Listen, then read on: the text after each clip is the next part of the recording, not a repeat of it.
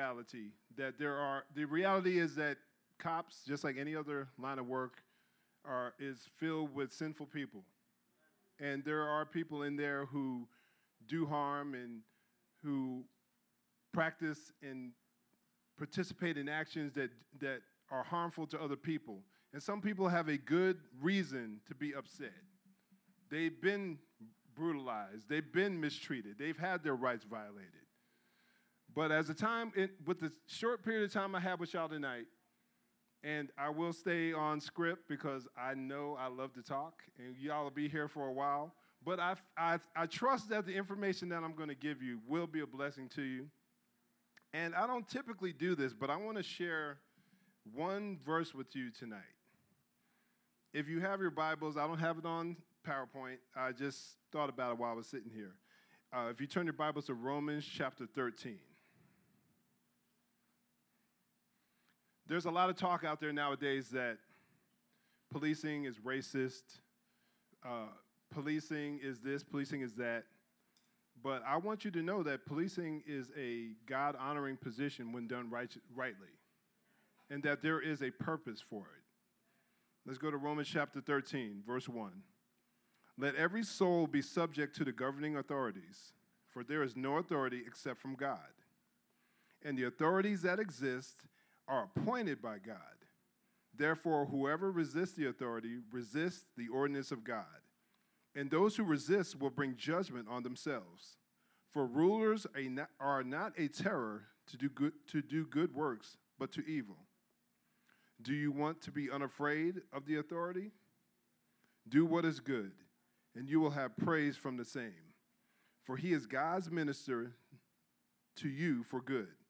But if you do evil, be afraid, for he does not bear the sword in vain.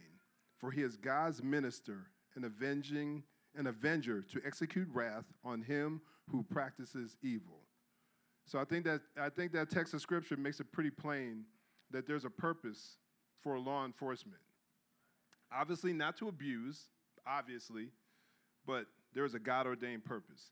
But let me get rolling here in my presentation here. I'm not sure if my mouse will work, so I may have to get the brothers up top to give me a little assistance here. Am I seeing anything going on? No, I'm seeing nothing here. All right.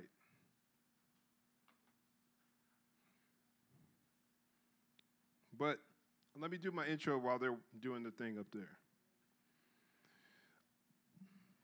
At first, we'd love to thank everyone here at Metro Praise International for even inviting me here to give me the opportunity to speak. I know there are a lot of places that don't even want to touch this topic. It is a controversial one. It has a tendency to divide, but it needs to be addressed. And I think there's no place better than for it to be addressed, first and foremost, than with the church, than in the church. But I think we'd all agree that we're living in some pretty unprecedented times, would we not? I don't take the weight of this topic lightly at all. Like I said, once again, I understand that it's both emotional and controversial. But during my time with you, I'll be speaking with you on the issue of police brutality and seeking to separate the facts from the fiction, while offering some advice as to how the general public, but most importantly, how the church should respond to these issues. A little bit about me is on the screen here. I probably should move over because my big old head is all up in the way. Which way should I go? Yeah, I'm good? All right. Okay, thank you. Going back a little bit, I left the Army in 1992. I did 4 years, combat medic, and I started working. I don't know who else familiar with Westville Correctional Center. Anyone know Westville? Westville, Indiana, like about 60 miles, not too far from here. I started working there in 92 and worked there until about 1995, as you can see on the screen, as a corrections officer. And if anyone's familiar with Westville, again, it's about an hour from here, 40 miles outside of Gary, Indiana. And usually when I give this presentation, I'm not in Chicago. So, but we all know the unfortunate state of circumstances here in Chicago with the violence that has hit this place. I live in Vegas, and I follow the activities here in Chicago on a regular basis, on a weekly basis. I try to stay a gist of what's going on because you see the unfortunate fruit of some bad policies taking place on a consistent basis. I would say that as challenging as the job was when I worked at Westville as a corrections officer, I would say that's where I learned the skills that helped me more than any other skills throughout the course of my career. Skills that I wish more officers would seek to develop further. And those are the skills of communication and persuasion, being able to persuade people. Excuse me, y'all. The nose. Sorry. This thing's got a mind of its own here, that tissue thing.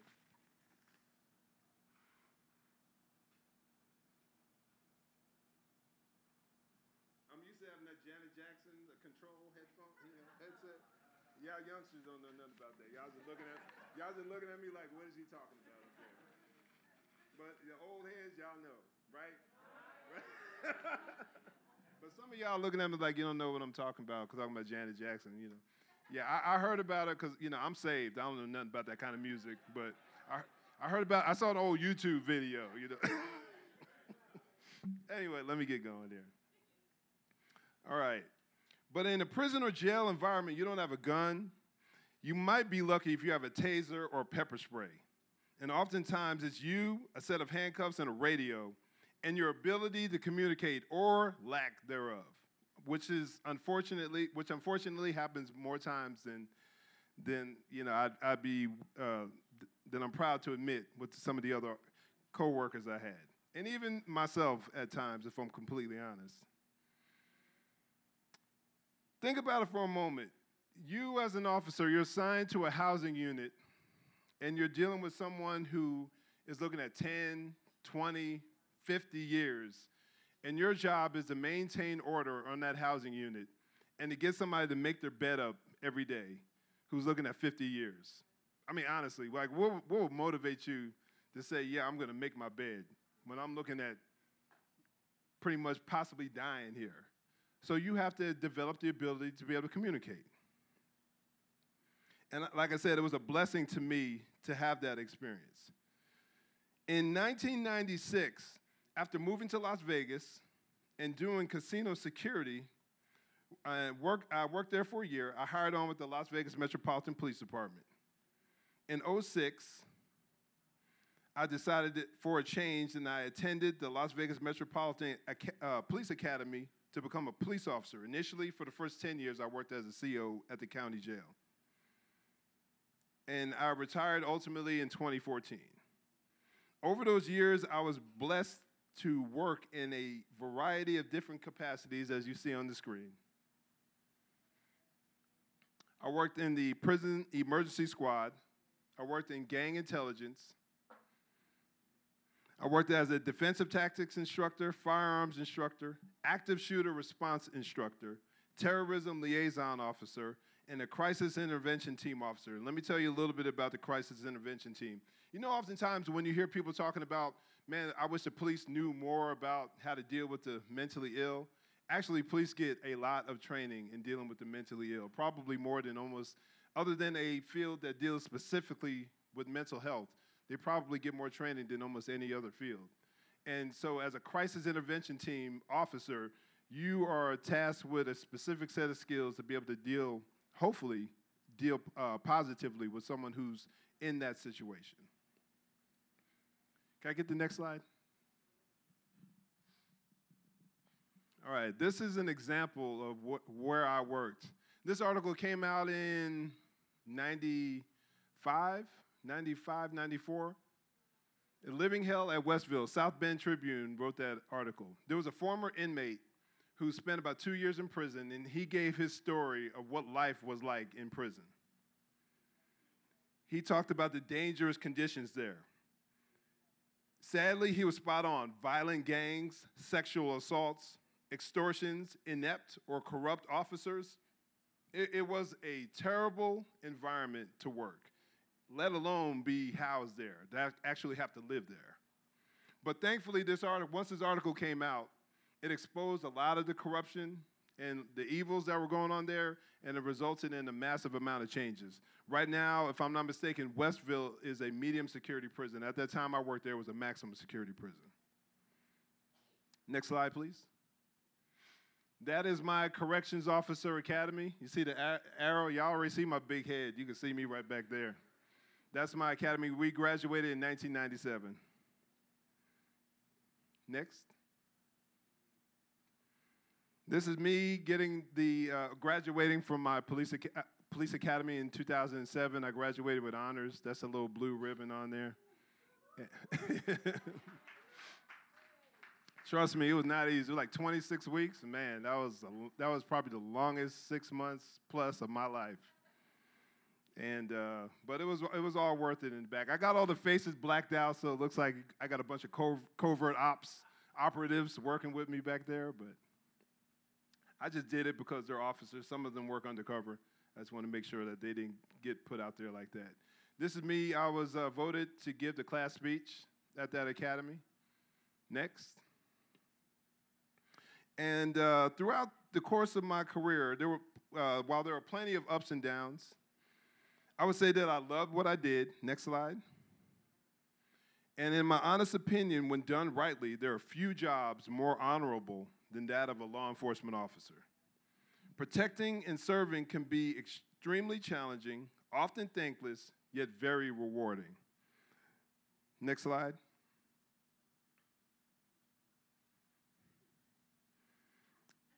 And believe it or not, I actually did more than just take photos. I actually fought crime here and there.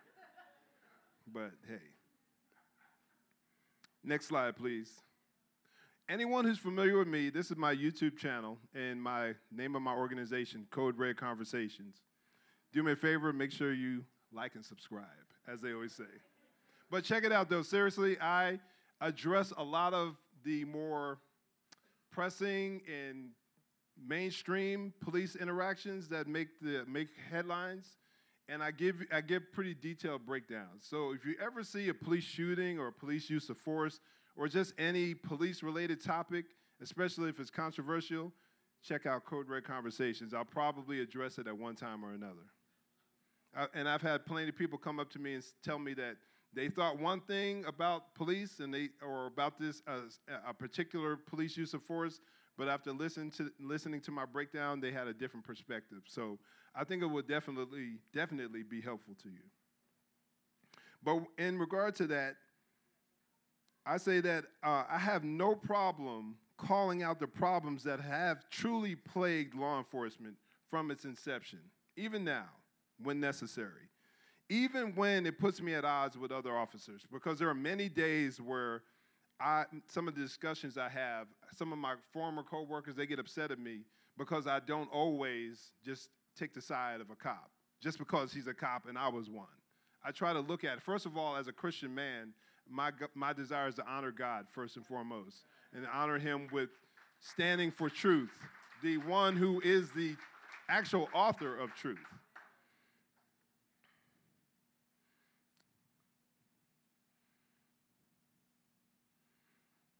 And let me give you an example. One of the most, hold on right there. If you can go back one real quick. Thank you.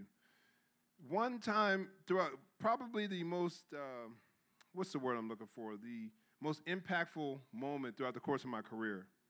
While I was going through field training during my first academy, which is basically on-the-job training for a new officer. One of my training officers instigated a conflict with the inmate just because he said the guy looked at him funny. Why? I have no idea. I think he honestly wanted to test me to see if I knew what I was doing, if I was prepared for the conflicts that would naturally come as an officer. But I remember him going into the cell just because he didn't like the way the guy looked at him and another officer, and he brought me along with him, and they beat this man bloody for no clear reason. And To add a little more to it, to add a little more context to it, this whole story, here I was, the primary breadwinner of my family. Now we're going back to the late mid 90s. This was 97. I had just left a job that paid me $7 an hour. $7 an hour. I know some of y'all are like, what in the world is that? Like, what can you do with that? But I was working security in Las Vegas, making $7 an hour, and Las Vegas Metropolitan Police Department with more than double my pay instantly. So here I stood with a moral dilemma. I was in a position where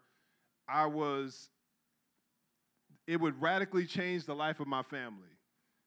At the time, my wife and I, we had a brand newborn baby. She was only 7 months old, if I'm not mistaken, by the time I graduated the academy. And this job, I knew as time went on that this job could totally change our lives.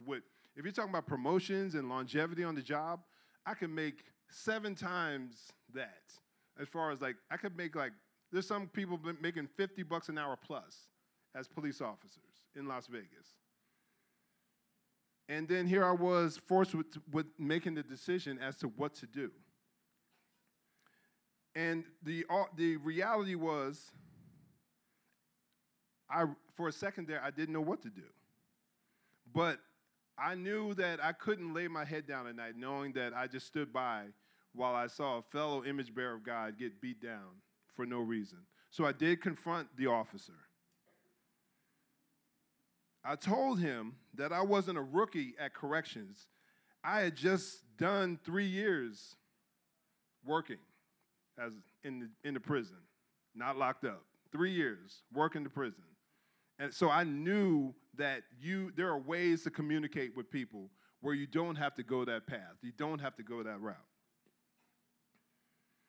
Unfortunately, it was my word as a rookie, couple of months on the job. Not even on the job, couple of months in training, 1 day on the job against a couple of seasoned officers. I think combined they might have had about 17 years. So you're talking about, it was my word against theirs. There was no video evidence whatsoever. And the only thing I got from that was gaining the reputation of being called a snitch. And I'm being real with y'all. I remember that night going home and breaking down in front of my wife. I literally bawled. I literally cried because I understood that this job could offer so much opportunity for us. But if they wanted me to act like that, I knew I couldn't do the job. And I would have had to leave. Thankfully, with that incident behind me, I ultimately built my own reputation. I was not the perfect officer. There were times where I lost my cool, no question about it. But I like to think that those who truly knew me and knew how I worked, whether officer, citizen, inmate, or suspect, knew that regardless of our interaction, respect was always my primary goal.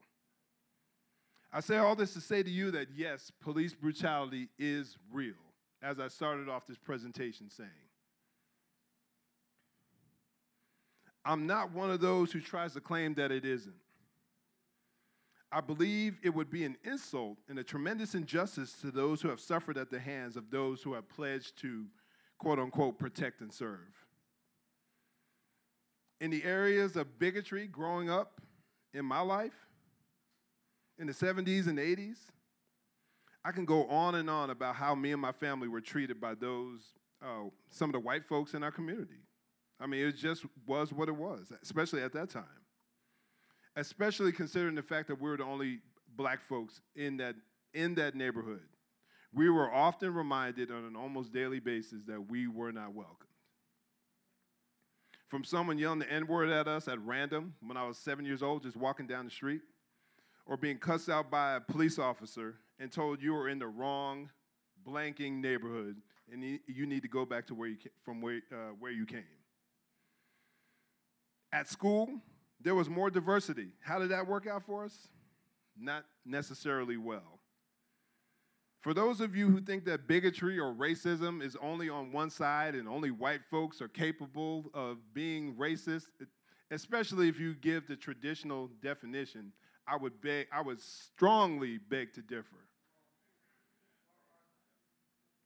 You see, oftentimes I was told that I spoke too white for some of the other black kids. And even times I was told that my skin was too dark by other black kids. And that teasing sometimes would often escalate into threats of violence. Seriously, I mean, I'm not making any of this up. It's legit. Threatening to get beat up just because you speak a little differently or your skin might be a little too dark. I mean, I can go on and on about how there's that skin tone racism in the black. I see my light-skinned sister over there nodding her head. She knows. It's a reality. It's a reality. I share all this to say to you, or to show to you, that my experiences are pretty broad, and I've seen bad and evil come from all sides of the equation. Police, citizens, black, white, brown. I like to think that my life experience has put me in a unique position to openly discuss these issues. I also think I'd be doing a huge disservice if I didn't recognize the massive changes that have occurred in my lifetime amongst the various ethnic groups within our society. Despite what you've been hearing on some of our main news stations and from some of our celebrities and political pundits, our culture has changed, and I would argue for the better when it comes to race relations in this country. I strongly would argue that. Regarding our primary topic, the police. Next slide, please. I would argue that for every occasion of police deception, misconduct, or carelessness, there are many others. Next slide. And you can go through the next couple of slides here. There are many others who are seeking to perform their jobs in a just manner. Voices and actions that are rarely seen, you can pause right there. Voices and actions that are rarely seen or heard. One reason being that good news simply doesn't sell. In our desire to better understand the issues related to a police use of force, we must ask some tough questions. Next slide. Next one. What is the reality of police shootings, police brutality in our present day? 2, are cops out of control in regard to the killings of black men? 3, are things as bad as they were 30, 40, 50 years ago? Next slide. What does the data show us? What do the actual stats, numbers, and figures say about the police, and how does it compare to mainstream media sources, news, celebrities, so on and so forth, TV shows?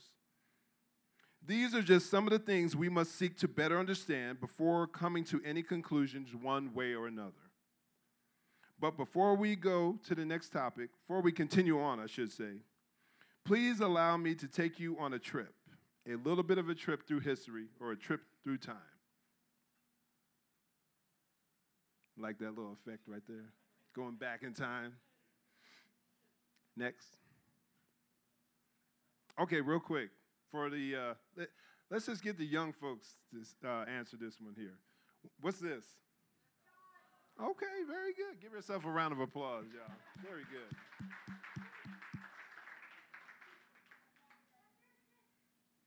Obviously, this is a promotional poster for the movie Jaws. What year, okay, for my old school folks in here, what year did that come out?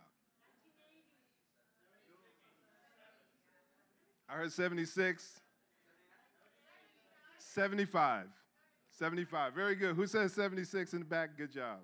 You get a little piece of candy later on. Unless you're diabetic, then I'll give you some cheese or something like that. But once again, this is a promotional poster for the 1975 summer film Jaws. Today, we are used to the big blockbuster hit movie. But believe it or not, Jaws started the trend, 1975.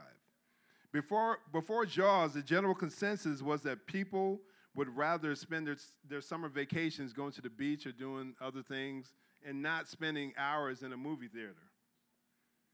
Jaws changed the whole game. quickly becoming the highest grossing film in North American history. Yet with all that success, you're probably wondering, why has he got this picture of Jaws up here? He's talking about police. Keep that in mind. I'm gonna tie it in, and I'm gonna see some heads nodding as I give the presentation. Y'all gonna feel me where I'm going with this.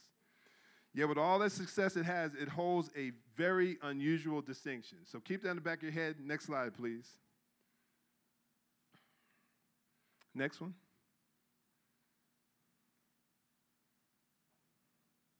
Can you turn that up?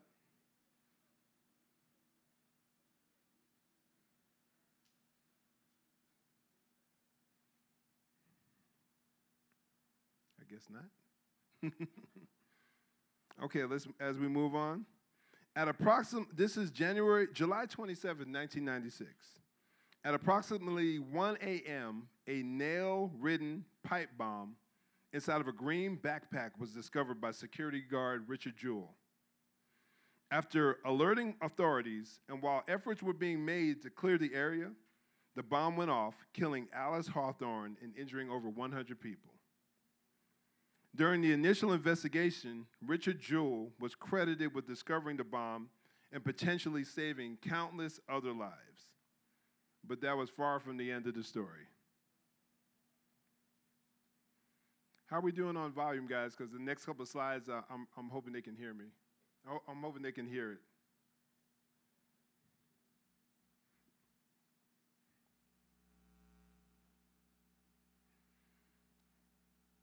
In March of 2006, there's no audio here. You're good on this one. Next few, I believe. In March of 2006, during an off-campus party, members of the Duke lacrosse team invited some quote-unquote dancers over for entertainment. An argument ensued, resulting in the women leaving separately. One of the dancers, Crystal Mangum, that's her photo right there, later stated that she had been dragged into the bathroom and was beaten and raped repeatedly by members of the team for 30 minutes.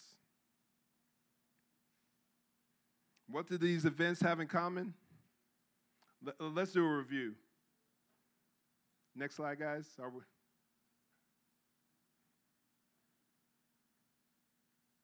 Next.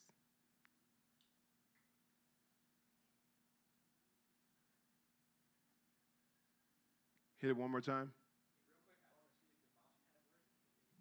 Did they?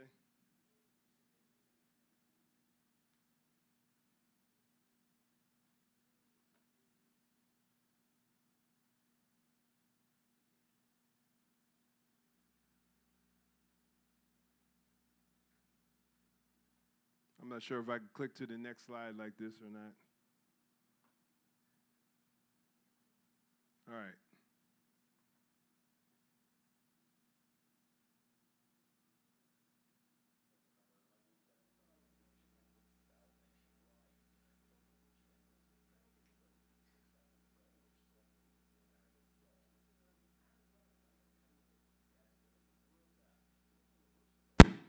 Ooh. That wasn't me.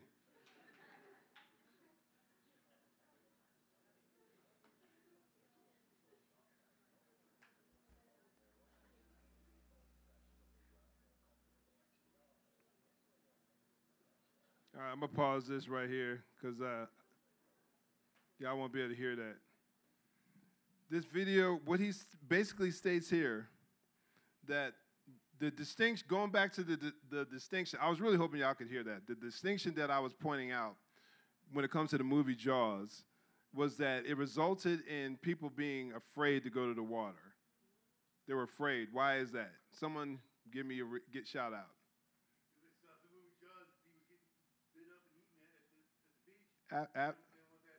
Absolutely. They saw Shark Attack, and then what happened on the news? The news shows started reporting shark attacks more and more. So more people become afraid to go to the water. But what's the actual reality of shark attacks? I'm glad you asked. I'm about to get into that. Many people became fearful going to the waters, concerned over a shark attack, while in all actuality, a shark attack is an extremely rare event. According to the University of Florida, which keeps a shark attack file, and number 3, a negative impression of sharks in general resulted due to the movie's massive success. So a massive amount of media attention was thrust upon the public, and it fed their fears because the media focused on it a lot. A rare event the media focused on repeatedly, making people think that it happens on a almost daily basis. According to a study in 2002, another thing, I love class participation. How many people were killed in 2002 from a shark attack? Anybody? 600? 5? Anyone else willing to guess? 3. Worldwide. Documented cases. 3 worldwide. How many of y'all, honestly, if it wasn't for me kind of giving you a little heads up, how many of y'all would have thought that the number was 3? You knew? Good man. But most people would probably think hundreds. I mean, you're talking about worldwide. You're talking about billions of people. But it's not even close to that number. In 2017, a 2017 article, next slide, please. In 2017, article stated that on average, sharks are responsible for 12 deaths a year. And you are more likely to die from an elephant attack or a vending machine falling on you. That's real. But on the flip side of that, 26 to 100 million sharks are killed every year for their fins and or out of fear. Every year. Do you think the public response, equates to the amount of how dangerous they really are? Do you think that's like a balanced attack, or you think people are just motivated by Jaws, Deep Blue Sea? Name any other shark movie. And they think it happens all the time. Next slide.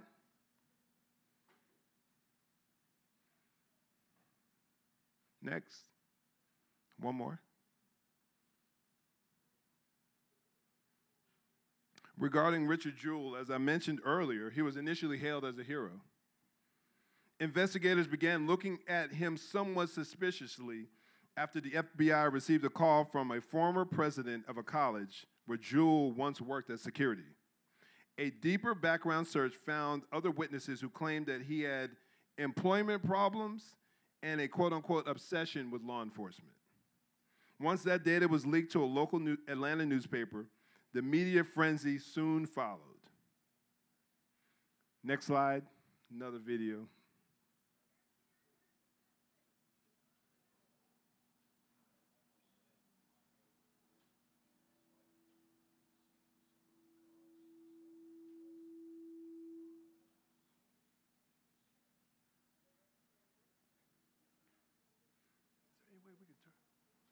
Is there any way we can turn that volume up?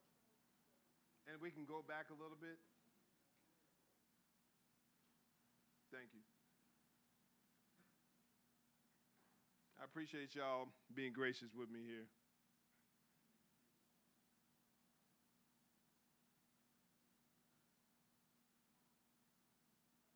So how was everyone's day?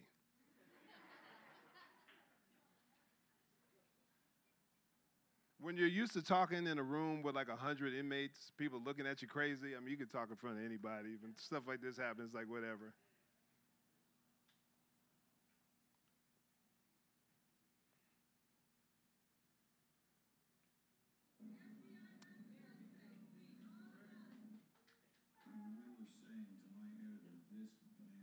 Thank you.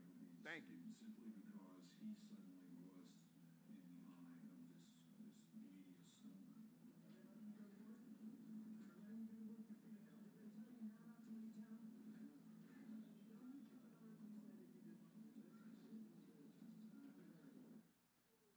Once that data was leaked a local Atlanta newspaper, the media frenzy soon followed. Next clip, please.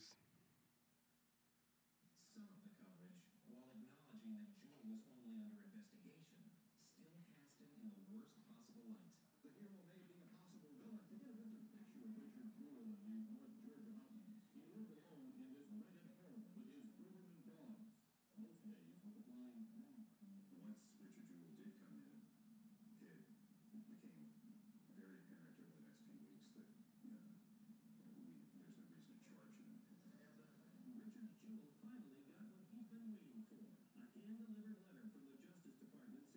on the evidence developed to date, Jewell is not considered a target of the federal investigation. Jewell pursued legal action against several news organizations, citing, among other things, a column that implied a comparison between Jewell and a convicted murderer, and another that called him a fat, failed former sheriff's deputy. They just clowned the brother, didn't they? But there were many that had a hand in defaming Richard. Once that news source, those news publications got a hold of it, his life was forever transformed, and clearly not for the better. Mockery, ridicule, as you clearly heard, conspiracy theories, and false assumptions were the means by which his character was almost irreversibly destroyed. Ultimately, Jewell was cleared of all wrongdoing, thankfully, after the investigation found no evidence to charge him.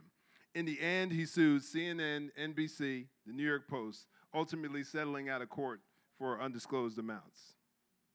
So he got paid. At least he got paid for his troubles, if nothing else. Next slide, please. For the sake of time, I'm going to get straight to the point on this one. If you're interested in further details on this case, the Duke lacrosse team sexual assault case, I highly recommend the ESPN 30 for 30 documentary called Fantastic Lies. Fantastic Lies, ESPN 30 for 30 documentary. Well done, breaks down the disgusting level of corruption that took place in trying to prosecute these young men who were innocent. This case is a textbook example of the dangers that can come from making assumptions of guilt simply based on the skin color of the alleged offenders involved. Assumptions of guilt by the gang of, quote-unquote, Gang of 88 Duke University staff members, as well as local and national news agencies. An assumption of guilt, next slide, please. An assumption of guilt by District Attorney Mike Nifong. He's the one that attempted to try the case, or did try the case. Before any police report, DNA evidence, or any true investigation had ever begun, he had already came out in the media saying that these guys were guilty. Next slide. Assumptions of guilt by many local leaders and classmates seeking quote-unquote justice, calling for the teammates to be castrated, again, prior to any trial. All of this based solely on the allegations from one woman with a history of mental health problems and almost no corroborating evidence. The other dancer completely denied most of the claims that were made about the events at that party. In the end, the young men were acquitted. Some of the reasons, when it was determined that DA Mike Nifong, once again, seeking re-election, y'all hear me? Seeking re-election, had intentionally doctored a police lineup using only photos of white Duke lacrosse team members. Basically, he was like guaranteeing that one of them would be convicted, which goes against any rules when it comes to how a police lineup is supposed to be properly done. He also intentionally suppressed DNA evidence that would have cleared the accused team members. This ultimately led to Nifong being disbarred and facing other criminal charges. And I think he basically just ended up getting a little slap on the wrist. Next slide. What do these events have in common? It demonstrates, one, how the mainstream media has the ability to influence the opinion of the masses. They can easily do that because most people look at them as being authority. Like, why would they lie? They couldn't have an agenda. Wrong. I mean, especially not now, not in 2021, not these days. They have an agenda. And they have the ear of the people. 2, people coming to conclusions about an incident without waiting for all the facts. Sometimes with zero information. How many times have you seen a little clip of something, whether it's a police incident, where the police are holding someone at gunpoint? Everybody on Twitter, Facebook, Instagram are going nuts about it. And then come to find out later on that that guy had just robbed somebody or just attacked a police officer, just shot somebody. Context, y'all. If we're, as followers of Christ, I'm going off script a bit. As followers of Christ, the one who is, as I said earlier, is the actual author of truth, if following along with the culture, we ain't supposed to be doing all that. We're supposed to be standing out and taking controversial positions. I mean, we proclaim a man who died and rose again. But yet, time and time again, we're afraid of taking these controversial opinions because we don't want to be unfriended on social media or have someone block us. We have to be willing to stand up on truth. First and foremost, gospel truth, but truth in any context whatsoever. We have to be willing to stand up for that.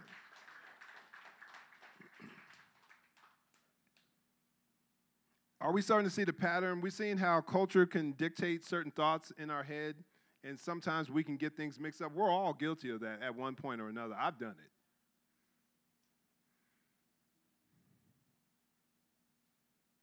I believe I've shown you how popular opinion can play a role in giving us false impressions. When it comes to policing, yes, and in the history in our country, when we talk about our racist past, we can't ignore that. And I hope no one walks away thinking that that's what I'm trying to do, just like we just brush aside history. We should take that into consideration. But at the same time, we need to be willing to examine all the facts, all the information. In the remaining time that I have with you, I will demonstrate that the prevailing narrative on the police has oftentimes, not always, but has oftentimes been grossly exaggerated, and in the end can be destructive to all sides. Next slide.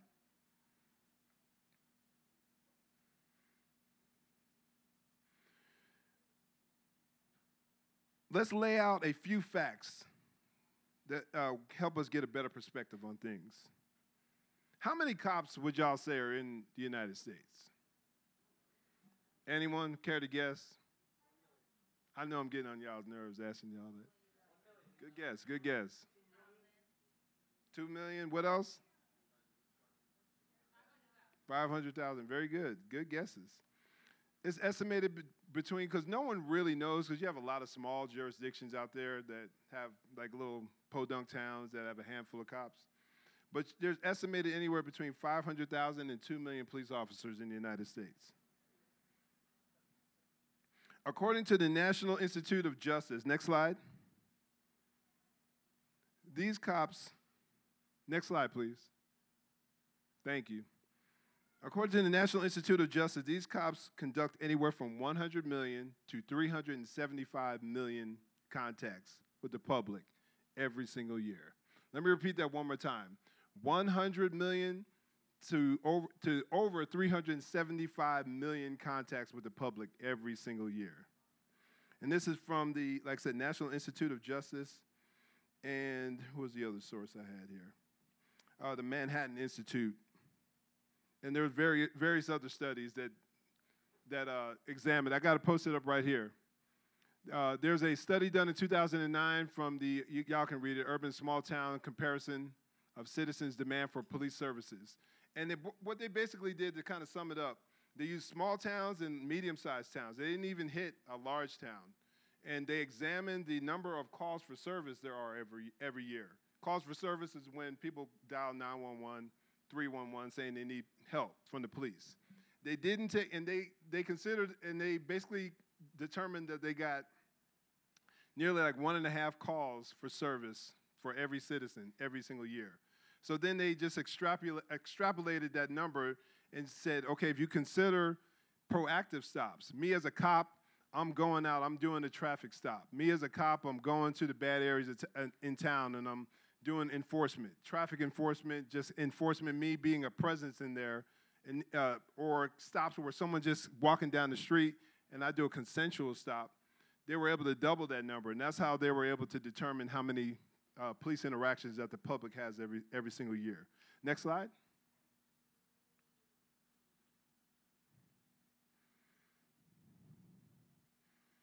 Once again, further research conducted by the Journal of Trauma and Acute Care Surgery in 2018 showed that out of 1,041,000 police contacts, force was used, meaning the police officers had to go hands-on with the suspect for whatever reason, whether it's to handcuff them or actually take them to the ground or even a deadly force encounter. Force was used in 0.086% of all those contacts. Let me read that number one more time.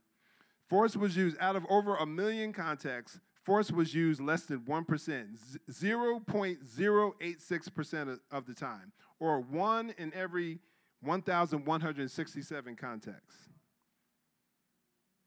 In a reported 114,000 criminal arrests, force was used in 0.78% of those arrests. Once again, I just want these numbers. I'm repeating these numbers because I know this isn't numbers that you typically hear in the mainstream media.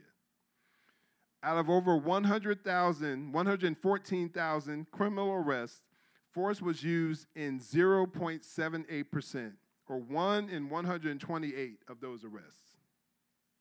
Next slide. Next one. Are they out of control? Are the police out of control? Let's first remember the number of cops. How many cops did I say we're in the United States? Very good, very good. Conducting how many contacts? 100 million to 375 million. Okay, so once again, we're going to look back on 2019, but before we do, I want to make this point very clear. I am seeking in no way to minimize these deaths when I'm talking about these issues. For those of us who follow Christ, we should always mourn when a fellow image bearer loses their life. Those men and women, and sometimes even children, one, they'll have to stand before a holy God and give an account for their lives. And two, they have family, children, and regardless of their actions, they have friends and family members who will never be the same after these horrific events. Yet even with that, we cannot ignore or overlook the reality of the truth when seeking to understand the details of these confrontations. We can mourn with those who mourn, while at the same time strive to diligently seek truth. Simply put, as a quick example, if you see a video of a questionable police contact, questionable police encounter, you aren't wrong for wanting to know more details. I've had people jump all over me for saying, I wonder what happened before the video began rolling. I mean, and honestly, think about that. Why is that a question that would invoke anger in someone? Isn't that not a good question to ask? If anybody in here was being arrested based off of footage, like a 30-second news clip, you would have every right to say, where's the rest of that footage?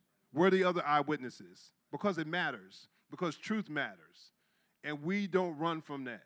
We don't run from that. We stand on that. I can't say that enough. We stand on that.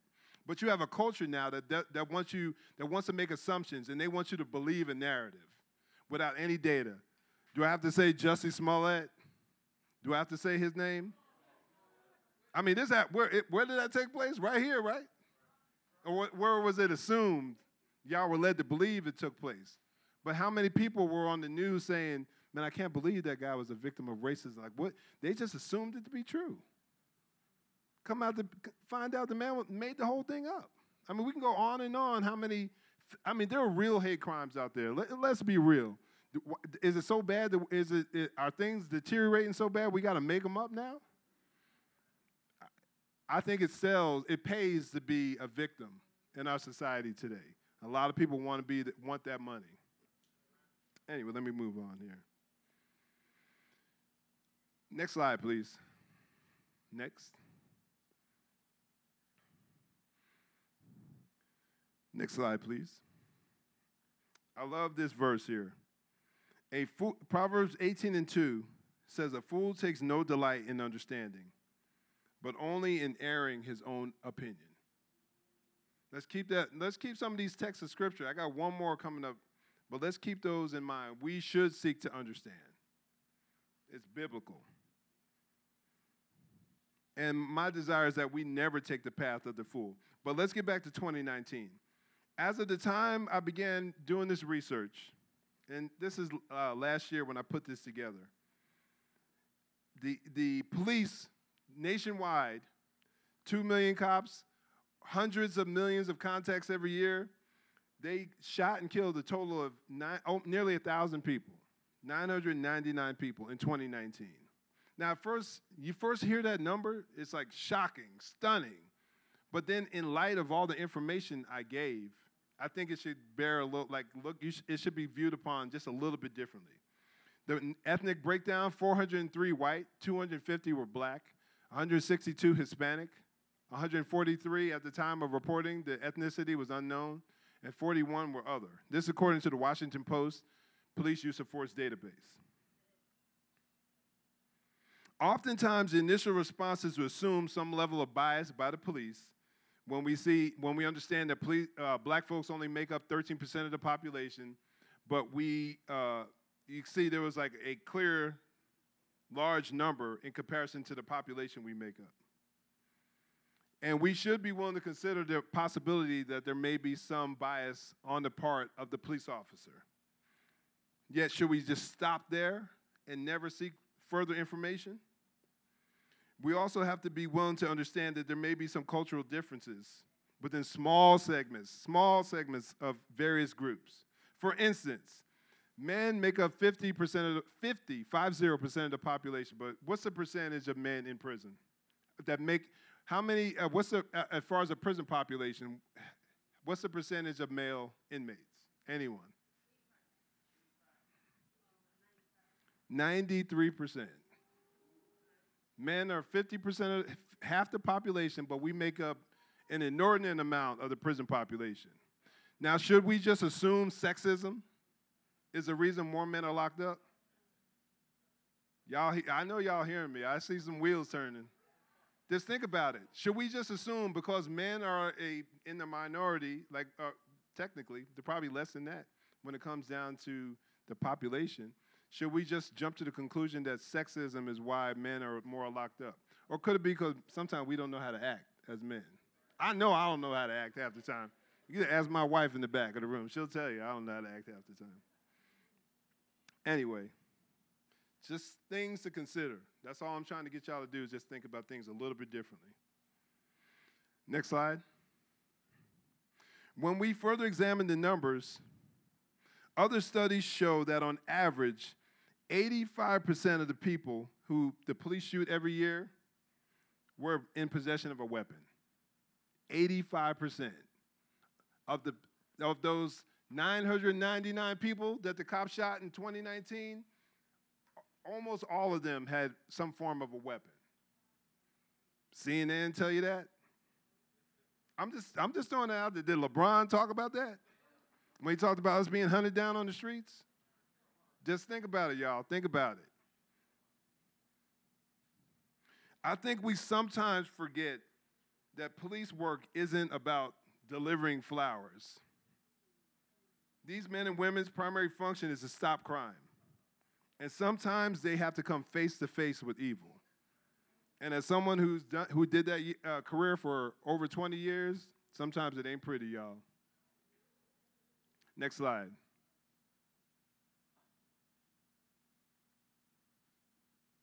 Next. One more. According to the Washington Post, of those 999 shootings, only 55 were unarmed. Now, we should examine those 55 and see what was going on. But again, we're not claiming that those 55 could not be, that there's no potential for them to be dangerous.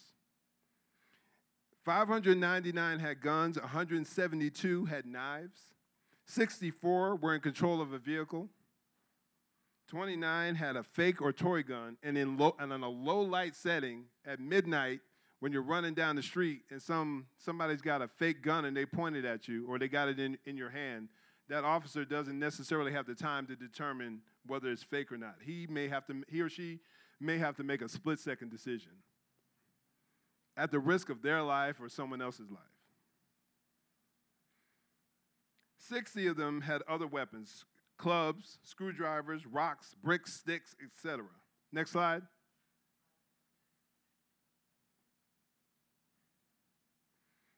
Real quick, 924 out of that number of those from 2019, 924 out of that 999 had a real or fake weapon. Unarmed and dangerous. I want to address this issue real quick. Next slide. Next one. Another important point is the fact that potential threat doesn't disappear for lack of a weapon or the alleged suspect being unarmed. In every police encounter, there are potential weapons. In every police encounter, there are potential weapons. And what are those weapons? That's it, definitely. But what else? The cop's gun, the cop's baton, the cop's taser. If that suspect gets a hold of them, those weapons, that weapon, it could escalate quickly. Let me share a little bit of additional information with you. The Census Bureau in 2017 stated that 716 people were killed that year where there was no gun. They were killed with the suspect's bare hands. 716. Punches, kicks, elbows, etc. If you add strangulation and asphyxiation and suffocation, the number of lives, next slide. Oh, you're good right there. The number of lives jumps closer to 1,000. And I've seen some studies that put the number over that. No weapon around, no weapon in sight. The person kills them with their bare hands. Next slide. Next. Are things as bad as they were 20, 50 plus years ago? Hear this claim a lot. We're still living in Jim Crow. Let's examine that a bit. Let's just look at them in more recent years. Black men shot by the police. In 2015, there were 38. 2016, there were 19. 2017, 21. Next slide, please. 2018, 17. 2019, 13. 2020, there were 19. In this short time period, we already see a change in numbers. Again, how many cops are out there making contacts with suspects? How many times? How many contacts are they making? Nearly 500 million, 375 million. Look at the number compared to how many cops are out there making contacts every single day. Every day in this community, in this country, every single day. And you're talking about 365 days. You're talking about a whole year. Yes, we examine those numbers. But should we be thinking that 38, I'm going to use the worst number up there, and I'm just asking you to just think about this. Should we think that 38 black men, unarmed black men shot by the police out of 375 million contacts is an epidemic? And if we think that's an epidemic, what do we say about the sheer number? I mean, what is that, a month in Chicago? A week? I mean, honestly, what is that? So if that's an epidemic in a whole year with all them cops out there pushing the beat, what should we say about that, with what's going on in our communities? Where's the big celebrity push to address that issue? I'm not saying people aren't doing stuff. I know y'all are an evangelistic church. I know y'all be out there proclaiming the truth of the gospel so that God can truly transform these hearts and the violence can be over. But you don't see this big, massive celebrity push to deal with these issues. And you have to wonder, you have to ask yourself why that is. Next slide, please. Wrapping up here in like the next minute or two. According to the, like I said, once again, we were talking about how many cops are out there. According to the Center on Juvenile and Criminal Justice, an organization that isn't necessarily known as being pro-police, while noting that there is a disparity between the amount of black folks in our country and the number of police killings, even they recognize that the overall rate of police killings of black men has fallen by over 70% over the last 40 to 50 years. They recognize that the number of police killings of blacks has fallen by 70% over the last 40 to 50 years. They also state that even with the black youth and young adult population doubling over the last 40 years, police shootings of young black men 25 and under has fallen by nearly 80%, with twice the population. Think about that, y'all. Take notes. Do the research. Check these stats and figures that I'm sharing with y'all. Look them up. Look them up for yourself. Don't just assume me. I don't plan on getting up here and lying to y'all, but I double and triple check these. But do your own research. Don't be led down a certain path by people who have a specific agenda, oftentimes a godless one, but we'll leave that alone for right now. The same report noted that police-related deaths from cops have declined by 61% in general since the late 1960s. More decreases. I'm not celebrating these numbers. I think that any death is a tragedy. Yet I ask you to ask yourself once again, does this sound like an epidemic? How often do you hear this kind of information? You have to be willing to ask yourself that question. And if it's rare, ask yourself, why is that the case? And folks, we have only touched the tip of the iceberg. I probably could stand up here for another hour and talk about this. But I know y'all got things to do. And I want to respect your time. I had to cut a ton of information out of this presentation just to fit into the time frame. The unfortunate reality is that when there is an unfounded mistrust, I'm talking about an unfounded mistrust of the police, there are many possible victims. Primarily, the ones who will suffer the most are the ones who live in the very communities that need police protection the most, unfortunately. When a black man runs or fights, and I'm going to be specific, or when we refuse to call the police because we assume they don't have our best interests at heart, or that they're excessively dangerous, who suffers the most? I think it's pretty obvious. Once again, y'all, this isn't a small issue. My goal today was to give you some things to think about or consider wherever you may stand on the issue of dealing with police brutality. Next slide.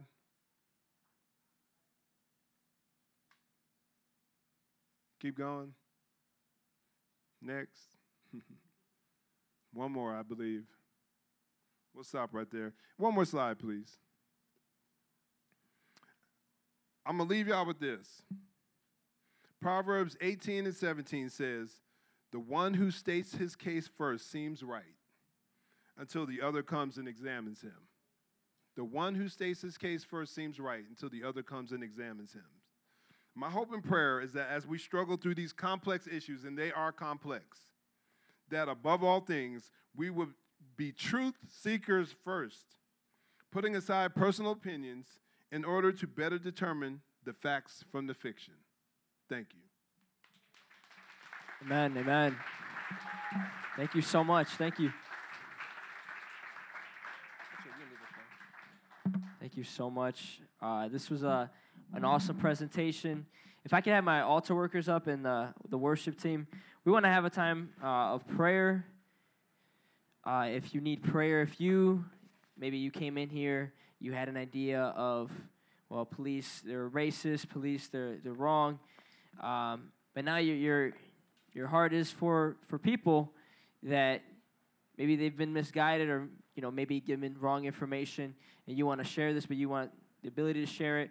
Or, your heart has been spurred on to pray for those policemen that are, maybe in these neighborhoods where, there's a lot of opportunities for them to make that, to have that contact, whether it be with someone who's armed or unarmed.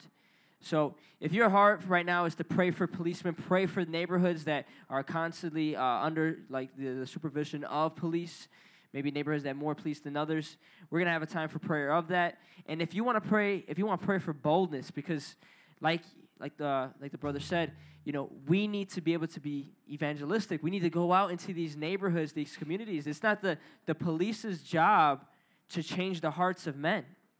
It's not a policeman's job to change the minds of these young people. It's actually the gospel. The gospel does that. The Spirit of God is the one that changes generations. So what we need to do, if we're not policemen, right, is that we still need to be involved in these places preaching the gospel. So if everyone can please stand up, please, in an attitude of worship, we're going to pray. And if you want that boldness, listen, we have altar workers here. We will pray with you. We will walk with you. But see, God uses us to change communities, to change neighborhoods, and He does it with one tool, and that's the gospel. Amen? Everyone bow their heads, close their eyes. Let's all begin to just lift up our neighborhoods, right? Let's begin to lift up the police officers we know right now. Let's begin to lift up people that we may know that are in gangs, the people we see at the street corner that we don't really pay attention to. Maybe we walk by because chances are they're going to have contact with police officers. Is that going to be another story that sets the nation ablaze? We got to pray that stuff doesn't happen. We have to move. We have to be obedient to what God has called us to do. Father, right now we just lift up to you the city of Chicago. Lord, we know, God. We know based off what we see, based off of what we hear, based off of our experience, God, this city is broken, in need of you, Jesus, in need of salvation. So, Lord, we lift up to you every community, Lord. Lord, right now we are doing an outreach, God. And I pray that you would just bless this outreach, Mission 77. That, Lord, as we visit every 77 neighborhood, Lord, every neighborhood, I pray that the gospel of peace, the one that you proclaim, Jesus, to those far off, to those near, I pray that God, that would be the change that this nation needs. That would be the change that this city needs. That the young men selling drugs, that the older people moving the kids to sell drugs, the kids that have no future, that have no hope, Lord. I pray, Jesus, that you would reach them with your gospel. The Spirit of God, you would transform their lives. Lord, that it wouldn't just be the youth either, God. I pray that their households would be changed. The generational curses would be broken in Jesus' name. I want you guys to lift up your voices, begin to pray, begin to intercede, begin to call on God for His help, for His ever-present help. Lord, we trust you, God. You're the God of this city. You're the God of this nation, Lord. You are the one, the only one that can save us, Lord. On your shoulders rests the government, Lord. You're the sole responsible for peace in this nation, Lord. So we call on you to bring peace to this nation. God, we pray for reconciliation between the city and its authorities, Lord. The people of the city, God, and the police officers that govern it, God. We pray for peace, Lord. God, we pray for peace, Lord. Father, we want your heart to be known in this city as well. God, we want your heart to be known in this city as well. That, God, we wouldn't be idle, Lord. God, I rebuke idleness right now in Jesus' name. If there are people that are idle, that see the cause, that see the situation, Lord, and they don't pray, they don't move, Lord, I pray that you would wake them up, God. Hallelujah. I'm going to say a prayer of dismissal, but if you want to continue on praying, you can stay here. We have altar workers here that are going to remain. But Father, we thank you, Lord, for this day. God, a day where we got so much information, Lord. I pray that we would be able to use this information, that, God, we'd be able to bring the gospel, Lord, to police officers, that they would be full of integrity, Lord. And God, we pray they would be able to bring the gospel to the people that they're policing. And Father, we pray that even though we may not be police officers, I pray that we would love truth, God. Oh, God, let us be lovers of your truth. Let us spread not false information, but let us spread truth. Let us be compassionate with people and their stories, and let us be able to witness to them and meet them where they're at. It's in your mighty name that we pray. Amen. Amen.